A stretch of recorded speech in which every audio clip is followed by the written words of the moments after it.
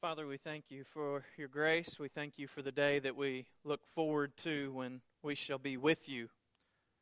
God, when we are wed to you in all eternity. Thank you that you have made us your children. Thank you that you have made us your bride. And thank you that you are the perfect husband. Help us, as your bride, to submit to you, Christ Jesus. Please help us to hear your word this morning. And please help us, Holy Spirit, to obey. In Jesus' name, amen. Amen. As I could say every time that I preach, but particularly on this subject, I don't preach from experience, from the amount of experience I've had in marriage. There are many of you, men and ladies, who have been married for a number of years who could share with us a great deal of wisdom about marriage. But I hope to gain a picture from God's Word of what marriage is to be. But let me first contextualize this for us. Philippians 4:8, and I believe that'll be on the screen. 4:8 says, "Finally, brothers and sisters, whatever is true, whatever is worthy of respect, whatever is just, whatever is pure, whatever is lovely, whatever is commendable, if something among you is excellent or praiseworthy, think about these things." If something among you is excellent or praiseworthy, think about these things. And it's with this passage in mind that I want to hold up something that is praiseworthy among us. And it's not something, when something like this happens, it's not something we should just briefly think about and then just move on, but it's something we should dwell on. On June 6th, this coming week, Earl and Lila Garrison will celebrate their 70th wedding anniversary. 70th.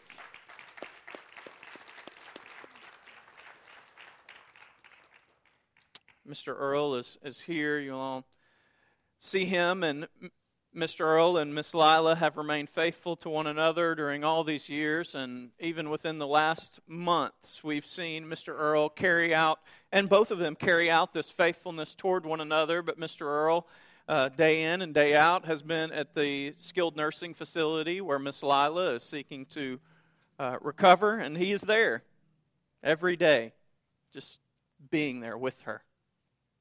But these 70 years have been a model of faithfulness.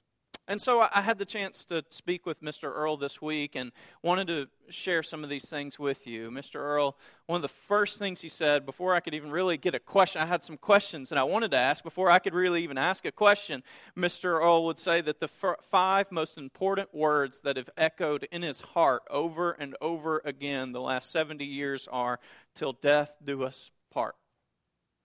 Till death do us part.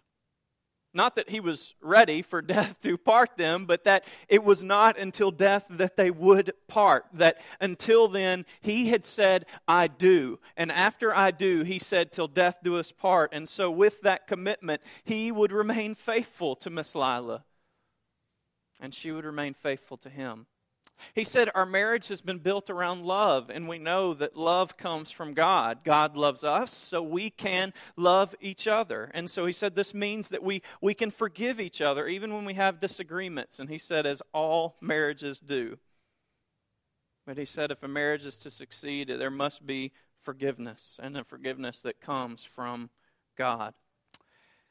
You know, besides just the normal troubles that come along with being married and sharing the home with a man or woman, they also went through the devastating loss of a son when he was 15 years old. And he said it was a traumatic experience. He was killed suddenly, but he said they were only able to do it as they trusted God, as they realized that he was with God. And he said even now, that even recently, as they near the end, he said they talk about being able to see their son in eternity. But he said that it was in trusting God that they got through that time, and they got through it together. So as a body, we should give thanks to God for sustaining the lives of Mr. Earl and Miss Lila and sustaining their marriage, so that we might see it and we might give thanks to them for their faithfulness. But we also might see that this is what each married couple is to look to and to be faithful one another all of their years. So I hope that you take the opportunity to extend to Mr. Earl your gratitude to him, but even more to God for this example for us. This is a good thing. This is a praiseworthy thing. And so together I want us to ask this question this morning. What is a marriage that's worthy of praise? What does it take to have a marriage that's worthy of praise? I also want to note that Katie wanted me to make sure I communicate that the reason she's not here this morning is not because I'm preaching on marriage. That's not it. But all of us would probably be hesitant to say that we have a marriage that's worthy of praise. I mean, maybe a second out of the day we're feeling pretty good about it, but, then the next second something happens. We're like, what just happened? And so all of us, marriages just have troubles sometimes. The marriage of Martin Luther is really an interesting one. Martin Luther is the one who's credited with starting and carrying out much of the Protestant Reformation. And it's particularly interesting considering the way we approach marriage today. Ladies, if you think you have it bad, you should consider his wife. It's said that when they got married, his sheets had not been changed in nearly a year and were foul with sweat. But it's the history behind the marriage that's really intriguing. You see, Luther was a monk, and Catherine, his wife-to-be, was a nun. It's kind of an odd couple, right? But Luther had discovered that it wasn't demanded in the Bible that a priest be unmarried, right? And so he began to urge many priests to become married, although he himself never intended to become married. But what happened is that this nun's life was in danger. She became a part of this Protestant movement, and her life was in danger from the Catholic Church. Unless she became married, a man would take her in and take care of her. And moreover, Luther thought he might soon be killed. But he felt that if he was married, it would allow his work to continue on long after he was dead. It would be a testimony of what he believed, that a priest did not have to remain unmarried. And so he summarizes his reasons for marrying Catherine. It's quite romantic. He gives 3 reasons: to please his father, to spite the Pope and the devil, and to seal his witness before martyrdom. Wouldn't you appreciate that, ladies? Will you marry me so that I can please my father and spite the Pope? But this is where it is really incredible. While Luther's motives in marrying Catherine, she's not said to have been a very beautiful woman. His motives might have been a little off. Luther believed that a man was called to love his wife. And so, while there wasn't the romance that went along with it, like there is for many of us when we think that's what we should look for in finding a spouse, is feeling something in our hearts or the romance. Luther says, of course the Christian should love his wife. He is bound to love his neighbor as himself. His wife is his nearest neighbor, therefore she should be his dearest friend. He also said the dearest life is to live with a godly, willing, obedient wife in peace and unity. And, from the things he said about his wife, I think he would say that this is the life he experienced. He had a wife that he loved. But you know what? He learned to love her because he was married to her. He also expressed the natural difficulty that came along in marriage. Their marriage wasn't perfect. They were married for over 20 years, had 6 children together, were faithful to their deaths. But he would say, good God, what a lot of trouble there is in marriage. Adam has made a mess of our nature. Think of all the squabbles Adam and Eve must have had in the course of their 900 years. Eve would say, you ate the apple, and Adam would retort, you gave it to me. Any of you want to go for 900 years? I wonder what gift do you give on the 500th anniversary? I think it's coal at that point. Every marriage has trouble, but even Luther and his wife, in not approaching marriage for the purpose of romance, but for love, for faithfulness to one another, and they were faithful. It would be impossible for me this morning to cover every issue that goes along with marriage And I really don't want to make light. I pray I don't make light of very difficult situations. Friends, if you're in an abusive marriage this morning, I want to encourage you to immediately, as quickly as possible, to seek counsel, whether that's from one of our elders or from a professional Christian counselor. If you're in something that is difficult, then please, I don't want to make light of that this morning. Go, seek counsel. Come, seek counsel. There are difficult issues that go along with marriage, and we want to acknowledge that. But the two main things I want to consider this morning are, what is marriage? What is marriage? And then how does it work? How does it work? Also, I want to say to singles this morning, you may think we're doing a sermon on marriage. How does this relate to me? Well, I would encourage you with the fact that the guy who wrote this chapter, he probably wasn't married. Yet he thought marriage was a pretty big deal. He thought it was a big deal to the entire church.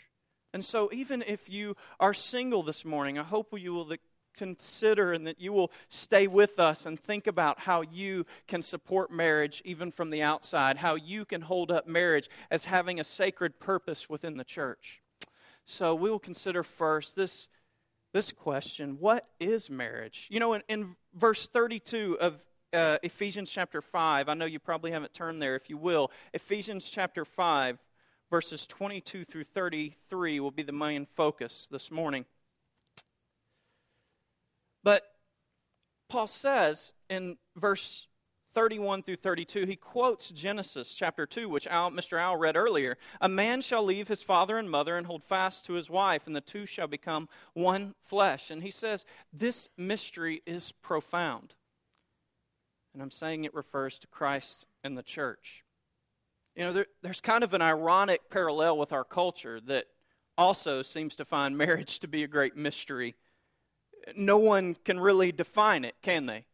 I mean, just in the coming weeks, any day now, really, the Supreme Court will give us some of their opinion on what marriage is. But this is the debate within our culture. What is marriage? Is it just between a man and a woman? Is it something for the purpose of propagating, of having children? Or is it an emotional bond between two people, which would mean that whatever gender those two people are, they're still allowed to be married? What is the definition of marriage? We all know things that should happen in marriage. There should be love. There should be a form of commitment. But is that it? Is that it? A conservative definition, which a journalist recently called it, this lifelong marriage commitment, the long slog till death. But you know, even if we define marriage as a lifelong commitment, even within that, it doesn't matter how people treat one another necessarily. There was a couple I heard of in seminary within a church that they had not lived together in a number of years. But legally speaking, they were still married. And they attended the same church. But they kept their marriage, even though they were living separately, so that they weren't guilty of divorce. So they would be faithful to this definition of just a lifelong legal commitment. But is that all that marriage is? A lifelong legal commitment? And this is where we want to see what the Scriptures tell us, exactly what it is. We can see that marriage is a covenant, an agreement between a man and a woman. A man and a woman. This is throughout Ephesians 22 through 33. It's implicit there. Wives, submit to your own husbands as to the Lord, 22 says. For the husband is head of the wife, even as Christ is head of the church, his body, and himself its Savior. As the church submits to Christ, so also wives should submit in everything to their husbands. Husbands, love your wives as Christ loved the church and gave himself up for her, that he might sanctify her, having cleansed her by the washing of water with the word, so he might present the church to himself in splendor, without spot or wrinkle or any such thing, that she might be holy and without blemish. In the same way, husbands should love their wives as their own bodies. He who loves his wife loves himself. No one ever hated his own flesh, but he nourishes and cherishes it, just as Christ does the church, because we are members of his body. Therefore, a man shall leave his father and mother, hold fast to his wife. This is the Genesis 2 definition of marriage, and the two shall become one flesh. Throughout this passage, Paul refers to marriage as this union between a man and a woman. And friends, just particularly because this is an issue in our culture, I want to say that Paul's definition is not because he wasn't aware of homosexuality. Some would say that this is a new thing, homosexuals wanting to be married. But it's not a new issue. Paul was completely aware of it. But it was never potentially marriage. And so even Jesus speaks about marriage in Matthew 19, 4 through 9. And I won't read all of this, but Jesus just gives us a sense of what he believes marriage to be. He answered, speaking to Pharisees, "Have you not read that from the beginning the Creator made them male and female and said, 'For this reason a man will leave his father and mother and will be united to his wife, and the two will become one flesh?' So they are no longer two, but they are one flesh. Therefore," even Jesus says, "what God has joined together, let no one separate." Jesus is going to go on to say that they ask him, then why did Moses give certificates of divorce? And Jesus will say, because of the hardness of your heart. You see, divorce is always the result of sin. It's always the result of sin. So Jesus and Paul agree that marriage is a lifelong commitment between a man and a woman. Some people have said, I say this because you might hear this argument, that because Jesus never actually speaks against homosexuality, that he would allow for it. And that's an argument from silence, which is not helpful and not true. You see, Jesus, in referring to Genesis 2, is ascribing authority to the Old Testament view of marriage, which is between a man and a woman in a lifelong commitment.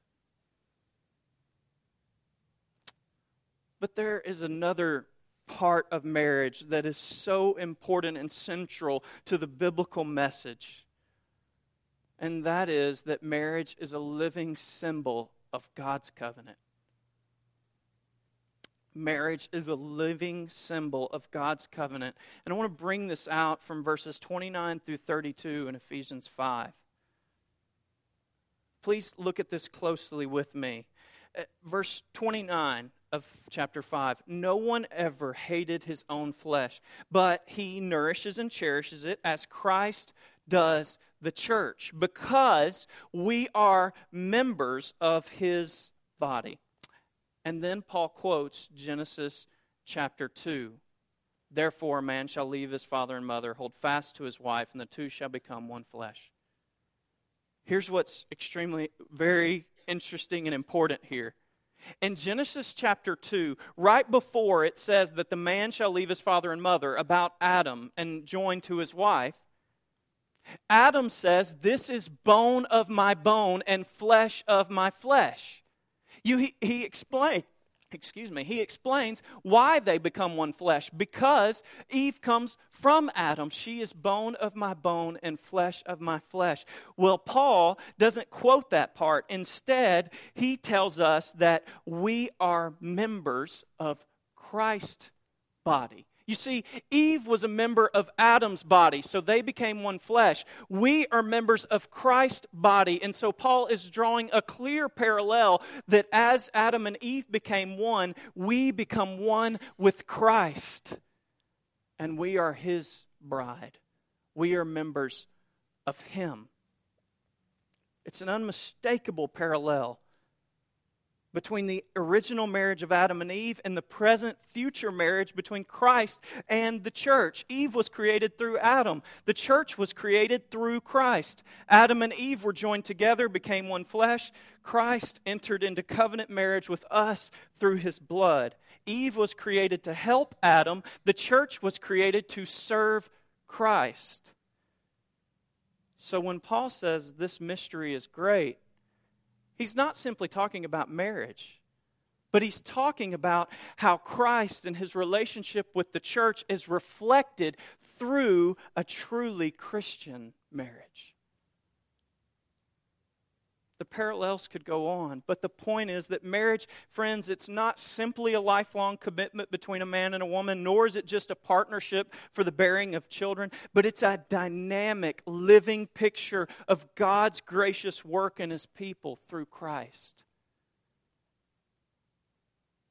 When you say, "I do," you are saying that I commit to be a picture for the rest of my life of God's love for His people through Christ.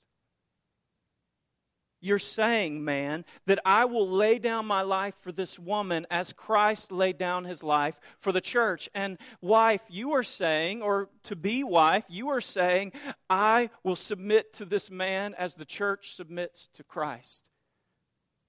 It's an eternal picture. And it's even in the Old Testament that this is so clear. Ezekiel 16:8. God says of His people, I passed by you and watched you, noticing you had reached the age for love. I spread my cloak over you and covered your nakedness. I swore a solemn oath to you and entered into a marriage covenant with you, declares the Lord, and you became mine. You see, marriage was not a human invention. It's not just for human purposes. But it's a loving, lifelong commitment between a man and a woman, symbolizing God's covenant, His commitment to His people through Christ. I wonder, married couple or a person who's thinking about becoming married, do you think about marriage in that way? That seriously? That seriously?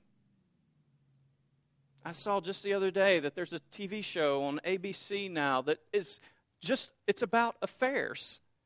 And it's glorifying affairs. And I want to challenge you, Christians. Don't play with marriage. Don't joke about marriage. Don't joke about cheating.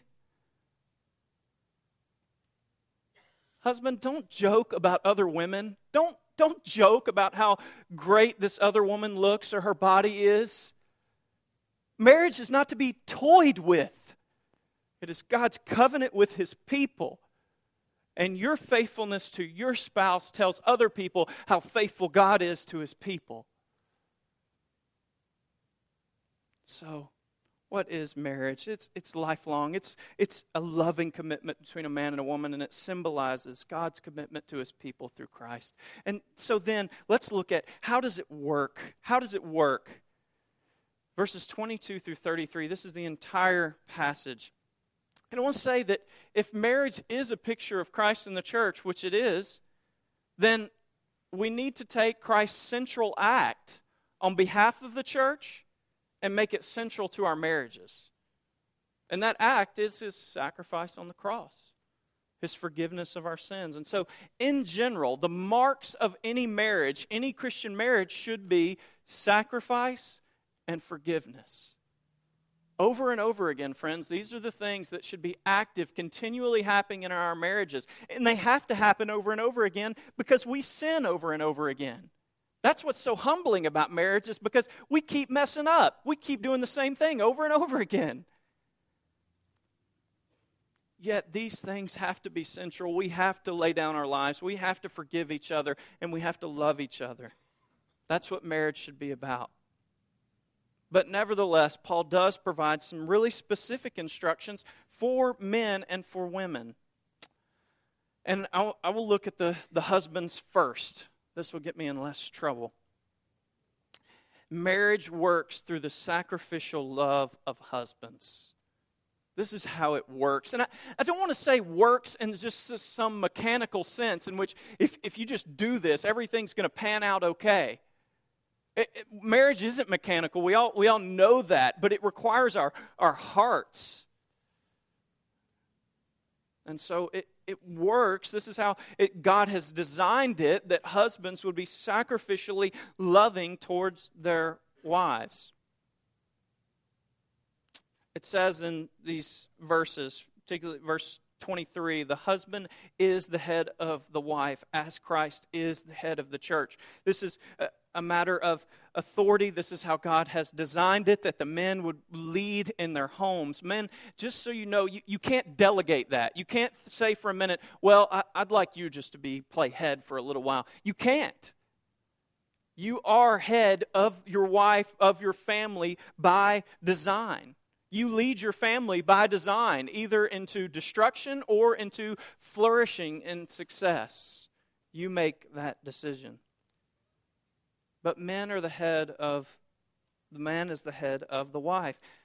And it says the church submits to Christ, so also wives should submit in everything to their husbands. But verse 25 is so crucial. Husbands, love your wives as Christ loved the church and gave himself up for her. This gave himself. It's such a big word. He put himself in the church's place. The church was doomed to destruction because of their sin, but Christ gave himself up for her. And I've outlined this passage for those of you who are a bit visual. It might be helpful, but the point is that Christ loved the church. This was his feeling, but that led to action. And so because he loved the church, he gave himself on behalf of her. Husbands, your love for your wife will always come and be displayed through action. If you're not doing anything, then you're not loving her. Words don't mean much. It's your action that means something. Christ loved the church, and that meant that he acted on behalf of the church. He laid his life down. And this is what that would bring about. Sanctifying her through the washing of water with the word. And that would lead to presenting the church to himself glorious, not having stain or wrinkle or any such thing, but it would be holy and blameless. So let me explain this concept of sanctifying her through the washing of water with the word. Paul is probably drawing from Ezekiel. You see, there was something, they would have a bridal bath before a marriage. And in Ezekiel, it talks about how God entered into covenant with his people and he cleaned them up. It says in Ezekiel, I bathed you in water and washed the blood off you, anointed you with fragrant oil. I dressed you in embroidered clothing and put fine leather sandals on your feet. I wrapped you with fine linen and covered you with silk. I adorned you with jewelry. I put bracelets on your hands and a necklace around your neck. It says you were adorned with gold and silver, while your clothing was in fine linen, silk, and embroidery. You ate the finest flour, honey, and olive oil. You became extremely beautiful and attained the position of royalty. Friends, this is what happened when God entered into this marriage covenant with his people. He made them beautiful. And in this passage, to the point of royalty. And so this is the bridal bath. It says that Christ was washing his people through his word. The word simply means the word of the gospel. This is how Christ brings people into relationship with himself. The message that he died for our sins. And that he brings us life and forgiveness. So, friends, all of us, many of us who have trusted Christ, we know the transforming effect that his love and his care have on our lives. Can't you all remember, those of you who've chosen to follow Christ, can't you remember the time when you began to experience Christ's love in your life? When you first experienced salvation? Can you recall some specific experiences of when God forgave you and wrapped his loving arms around you, even though you had done something that was very wrong? Many of us can recall something, a moment of when God's displayed his real care for us. And you know, so many people that we know, when they entered into a relationship with Jesus, they became more gentle. The rough edges came off. They became less angry or more responsible. In some way, their life was transformed because of their relationship with Christ. That's what happens when we encounter Jesus. He works in us and he makes us, in general, just more attractive people. Not necessarily outwardly, that would be nice, right? But inwardly, he sanctifies our hearts and he cleanses us of sin. Here's the point for marriage. And husbands, please listen here. Here's what Paul is telling us is that God uses the gentle love of a husband to nurture and encourage his wife, and she grows in beauty. Spiritually, emotionally, physically, she grows in beauty. Listen to what one author says. When a man takes a woman into his home, all who know them should expect to see her, the wife, flourish and grow in loveliness in the years to come. As Christ took on full responsibility for the beauty of the church, it's crucial that husbands come to see that they are fully responsible for the loveliness of their wives. Do you see the parallel? Christ cleansed his bride by the washing of the word, and so that he could present her to himself later without any spot or wrinkle, and she would be holy and without blemish. And Paul says, in the same way, husbands should love their wives as their own bodies. Husbands, you are responsible for the loveliness and the beauty of your wife. And you cultivate that through your through your pursuing and your deep love for her. You know, this is not a point to brag on me in any way. It was just an incredible experience. I went with Katie to her family last week to see them. And while we were there, her dad made the comment, he said, that Katie just gets more beautiful the older she gets. And then one of her family members said, she seems like she's so well taken care of, just so happy about life. And you know, it's not that I've done anything, but it was so encouraging to me. It meant that my wife is somehow being taken care of. Husbands, do our wives feel secure in our love? Do they? You know they should, because our love is a reflection of Christ's love. Our wives should feel so secure in our home, under our roof. They should always feel that they are going to be taken care of, that they don't have to worry about the days to come, because their husbands will lead their family well. He will pursue God, and he, in pursuing God, will lead the family. In general, we're going to talk about the wife's submission in a moment, but in general, okay, just in general, a wife's submission is really a response to the husband's love. You know, this is what happens between Christ and the church. We love, as 1 John says, because he first loved us. Christ wooed us to himself. And this is what Paul is part of what he's saying when he says, he who loves his wife loves himself. You know, any man with any sense at all knows that it's best, life is best when he's loving his wife well, right? I mean, we all know the statement, if mama ain't happy, ain't nobody happy. Yeah. So when a husband rightly cares for his wife, the family in general is much more likely to flourish. And so men, are you loving your wife as your own body? It says one nourishes and cares for his own body. Part of that means to heat. So if you're cold, you will get something to make yourself warm, right? So husbands, do you deny the needs of your wife in any way? Or do you fulfill the needs of your wife in the same way you would your own? In the same exact way you would your own. And this means in every sense, spiritually, emotionally, physically, whatever needs she might have, you are called to lay your life down to please and seek her good. Husbands, I would charge you to look at the application here. This means that when you think about looking at porn, when you think about taking an extended look at another woman or engaging with another woman in an inappropriate way, you should think about what it would feel like to cut off a part of your own body. Would you really willingly sin against your own flesh? Because this is what you're doing when you hurt your wife. She is your own body.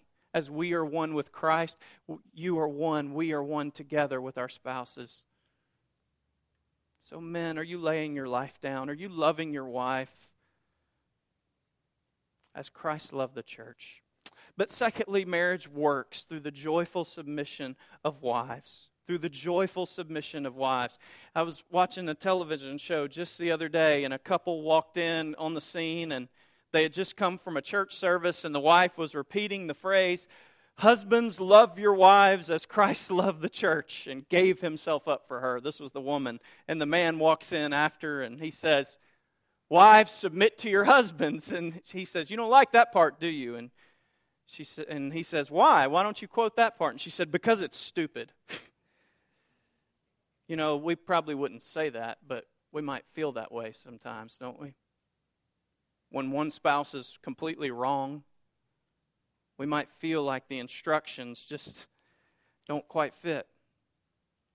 You know, many people scholars and people today are trying to find a way around this phrase. Maybe submit doesn't really mean submit. Maybe it means something else. Maybe when Paul wrote this, it was just for that time period and that culture when men were over things. And now it's just so different. Women can work and they can do other things.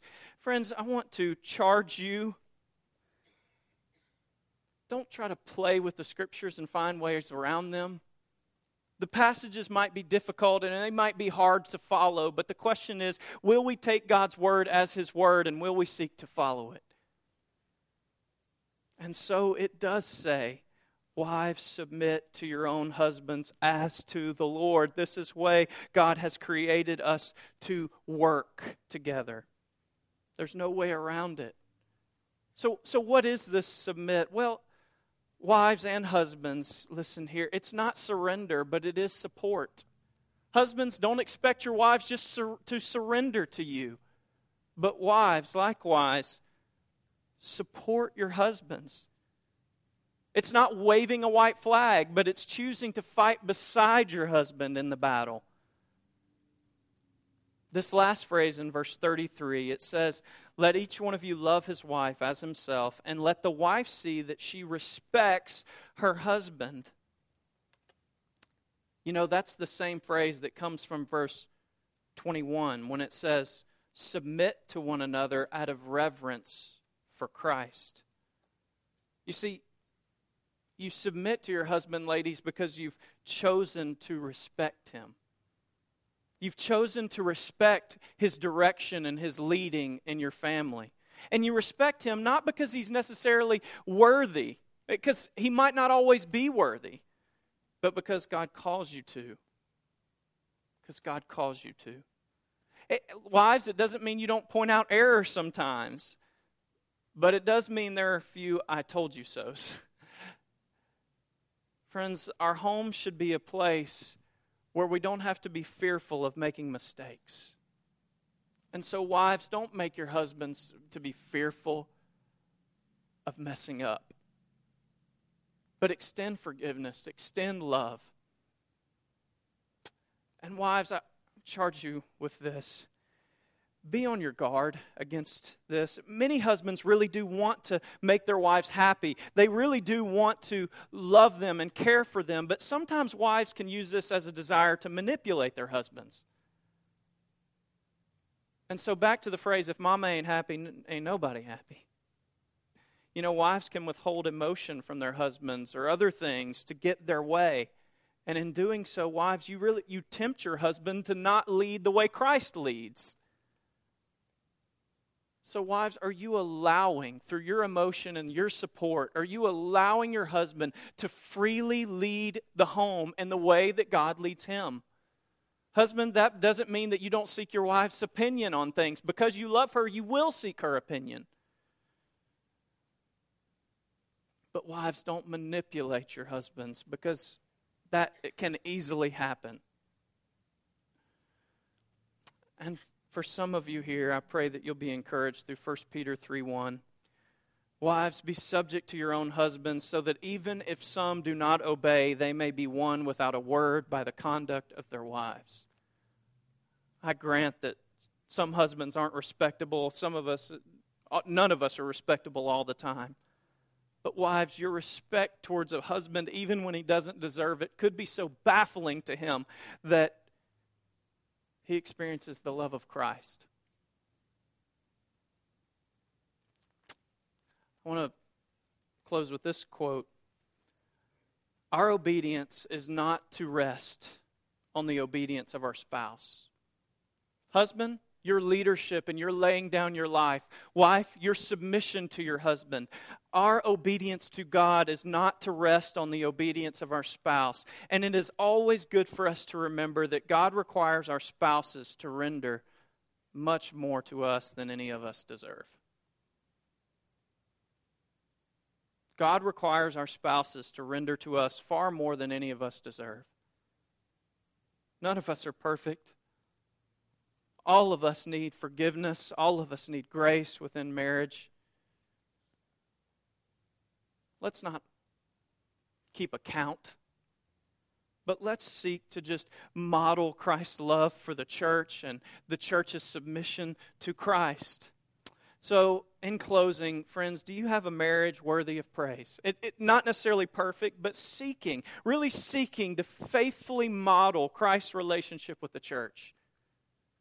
Husbands, are you really loving your wives like Christ? I have a feeling that we can always be repenting about something in this regard. Wives, are you respecting your husbands? And remember that respecting your husband isn't necessarily doing things for him. I would ask you this way, do they know that you respect them? Like, have you told them how much you respect them lately? Have you reminded him of how much you respect him? And singles, are you praying for marriages? Are you supporting the sacred role with marriage within the church? Marriage, it's an eternal symbol of Christ's devotion to his people. And so it is to always be held in high regard within the church. Do you have a praiseworthy marriage? Are you seeking to display Christ's love for the church? I would invite you this morning to pray with your spouse or to repent personally about ways that you can be faithful in loving your spouse and respecting your spouse. Let's pray together. Father, thank you for your grace that even in this regard of marriage, Lord, you are so merciful.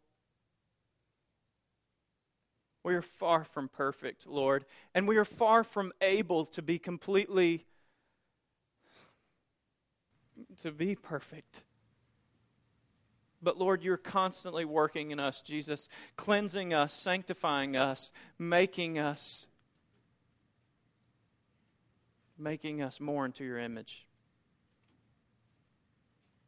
We pray that you would help us, that you would accompany us, Holy Spirit, in this journey. Help us to lean on you and to trust your constant willingness to work in us. Thank you for your mercy. In Jesus' name, amen. If you're